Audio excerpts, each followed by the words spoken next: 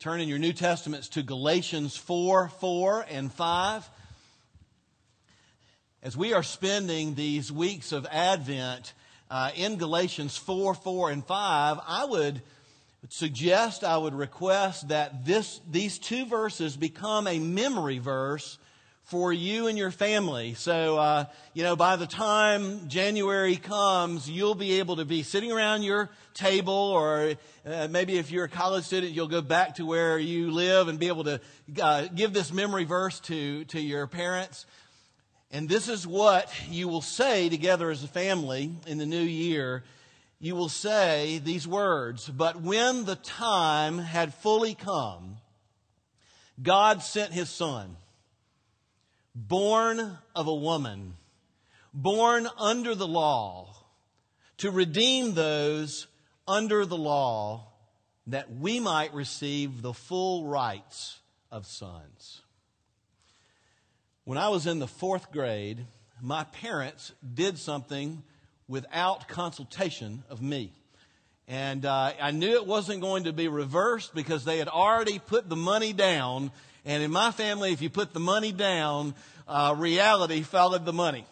And they had signed me up for a week of camp at the local Methodist camp about 20 miles out in the country from Quincy, Florida, where I'm from. It was called Centenary Camp, and I want you to know, I did not want to go. I was 10 years old. I liked my house. I liked my life just fine, and I didn't want to go. I pled with them not to send me to Methodist camp.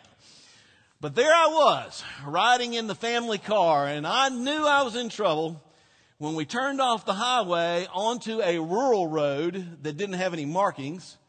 And then we turned off that rural road onto a poorly maintained private road filled with some of the worst potholes that I had ever experienced in my life. And I was just being jarred to death on the way to prison, pothole purgatory, or wherever I was going.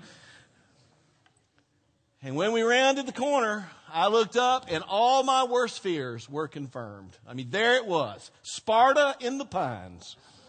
Right there. And she dropped me off and went back home. And getting settled in confirmed even worse all my fears. It was not like home. It was extremely rustic. It was gritty. It was dirty. It was drafty.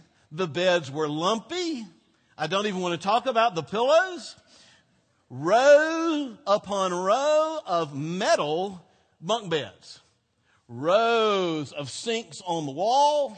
And rows of 10-year-old boys who evidently needed no sleep. And the food? Well, let's just say it wasn't like Mama's.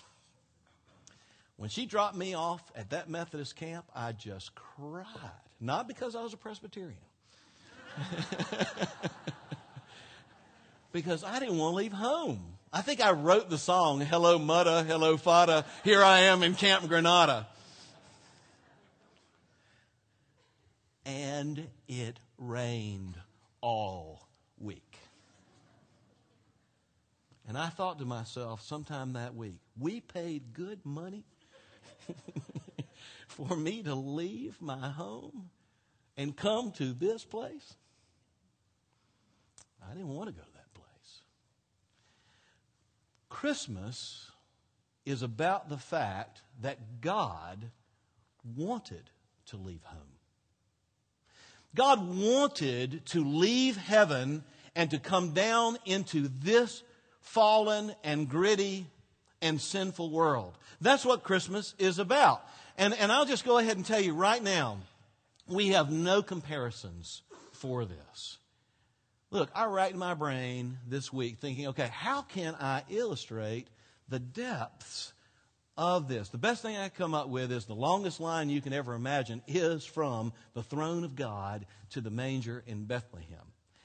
No illustration does it justice because of the extreme, infinite, categorical differences here. So, with that said, let me give it a try. Okay? Here it is. You are living in the most palatial hotel you've ever seen. Now, I want you to think about the nicest hotel you've ever seen, or you've ever seen on TV, or you've ever heard about. And by the way, that just pales infinitely in comparison to heaven. And parenthetically, may I say right now, we're going there to heaven because of Jesus. We're going there. We're checking in one day. Okay. But you're in the best suite, in the most palatial hotel, exclusive hotel in all the worlds. And there are servants, people working at the hotel, attending your every need. There is, ladies, unlimited use of the spa. There are white tablecloths and china and beauty. Life is good. All right, you got that? Okay, that was a real pitiful attempt because it doesn't even come close to illustrating this.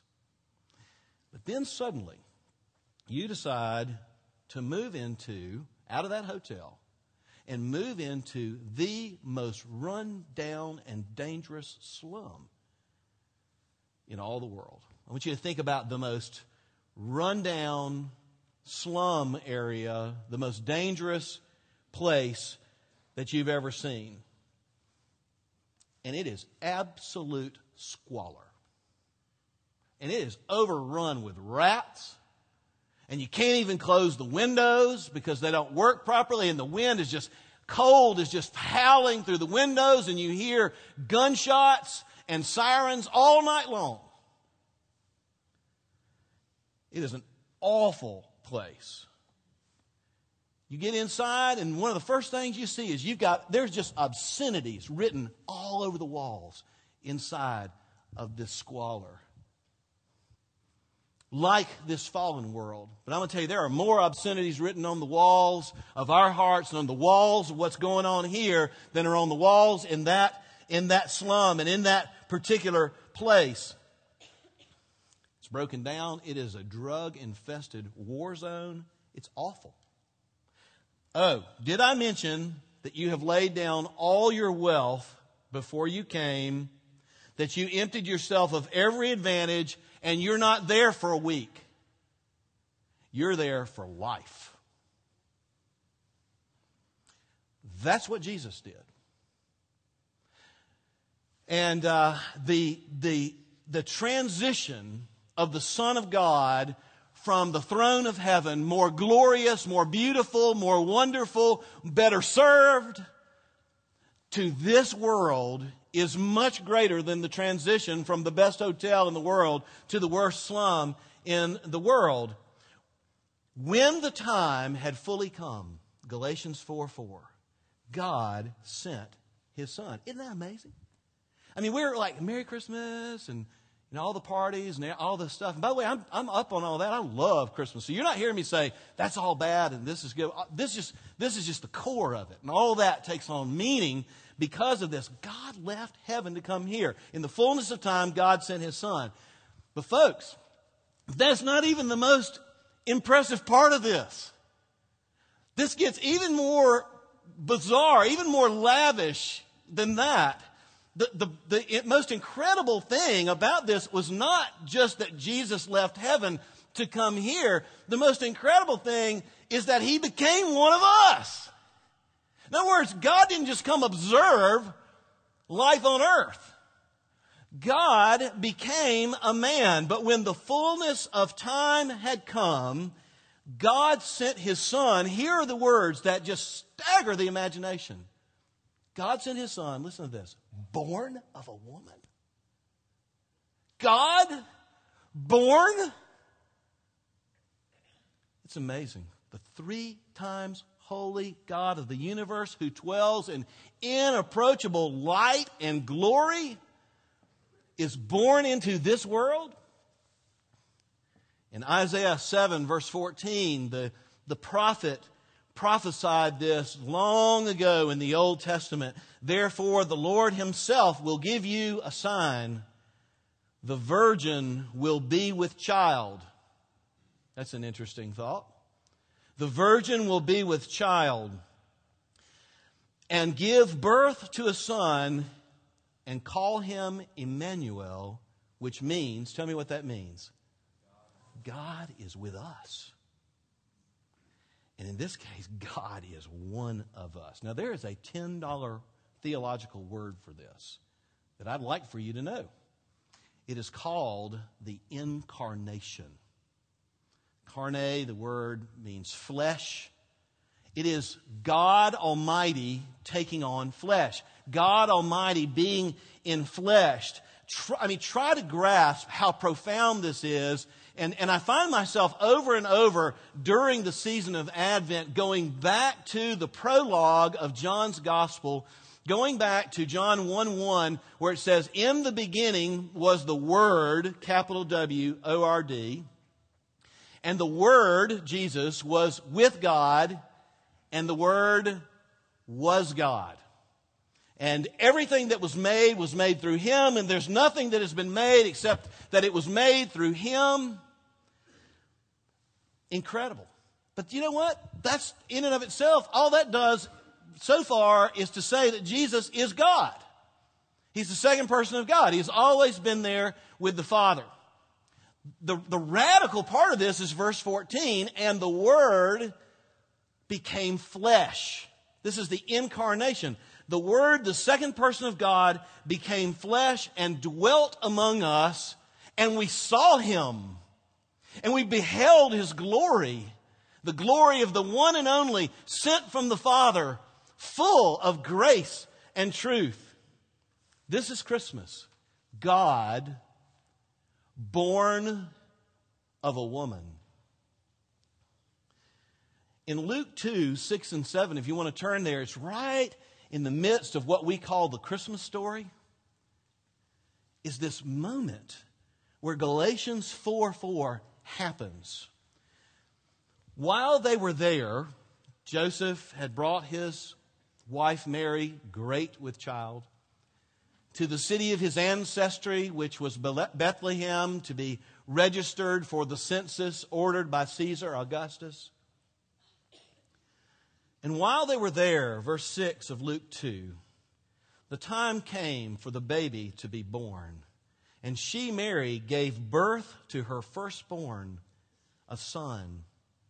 And she wrapped him in cloths and placed him in a manger because there was no room for them in the inn.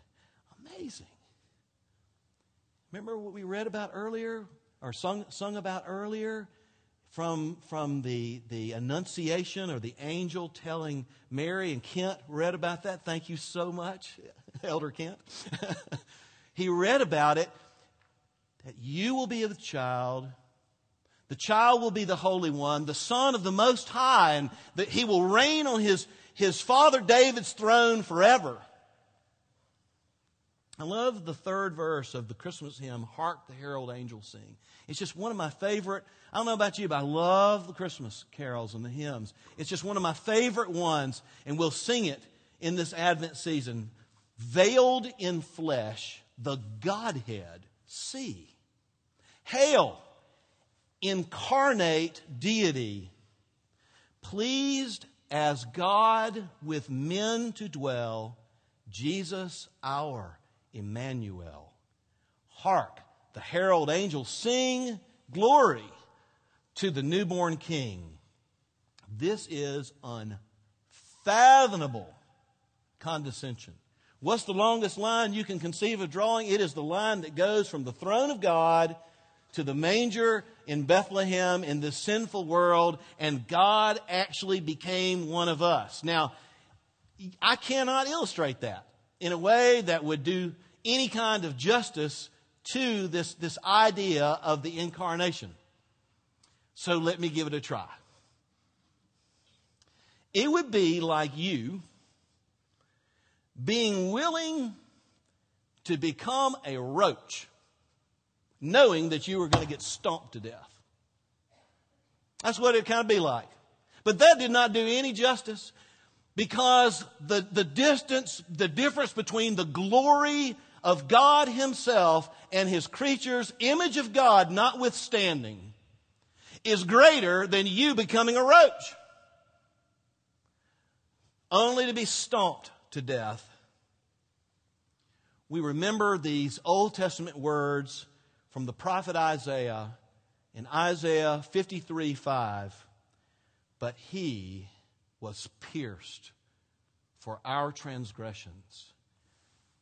He was crushed for our iniquities. This is incredible. The love of God is lavishly giving, condescending. He would leave heaven to come here. He would become one of us. Yes. But we must ask the question, why? Why did God do that? There's a real simple answer to that question. You ready? Now this I know will do justice to God. Because He loves us. That's why. Because He loves us. You know, stories of love, of true love, are, without exception, stories of sacrifice. And I would ask you, in the midst of this Advent season, as we are looking at the incarnation, aren't you glad that the greatest sacrifice ever made became the greatest demonstration of love that was ever given for you? Stories of love are about sacrifice. There has never been more sacrifice than God leaving heaven to come here. There's never been more sacrifice than God becoming one of us, only to be stomped by His own creatures. Crucified by His own creatures, just because He loved them. No offense, but there's nothing in you or me that drew God down here to the manger.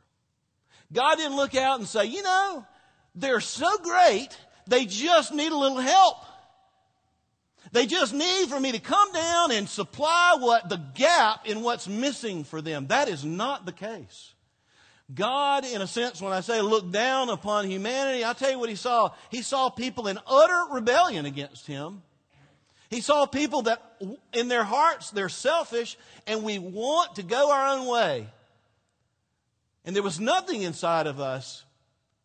We don't offer anything to God when we come to know Him except for our sinful hearts and our rebellion. And that's what the manger is about. It is about God's love in spite of us. God's love that is never selfish. God's love that is sacrificial. God's love just because He is determined to love. To come down here and be one of us. As we go to the table this morning, as we remember Jesus standing there or sitting there in a human body saying, "This is my body, it is for you.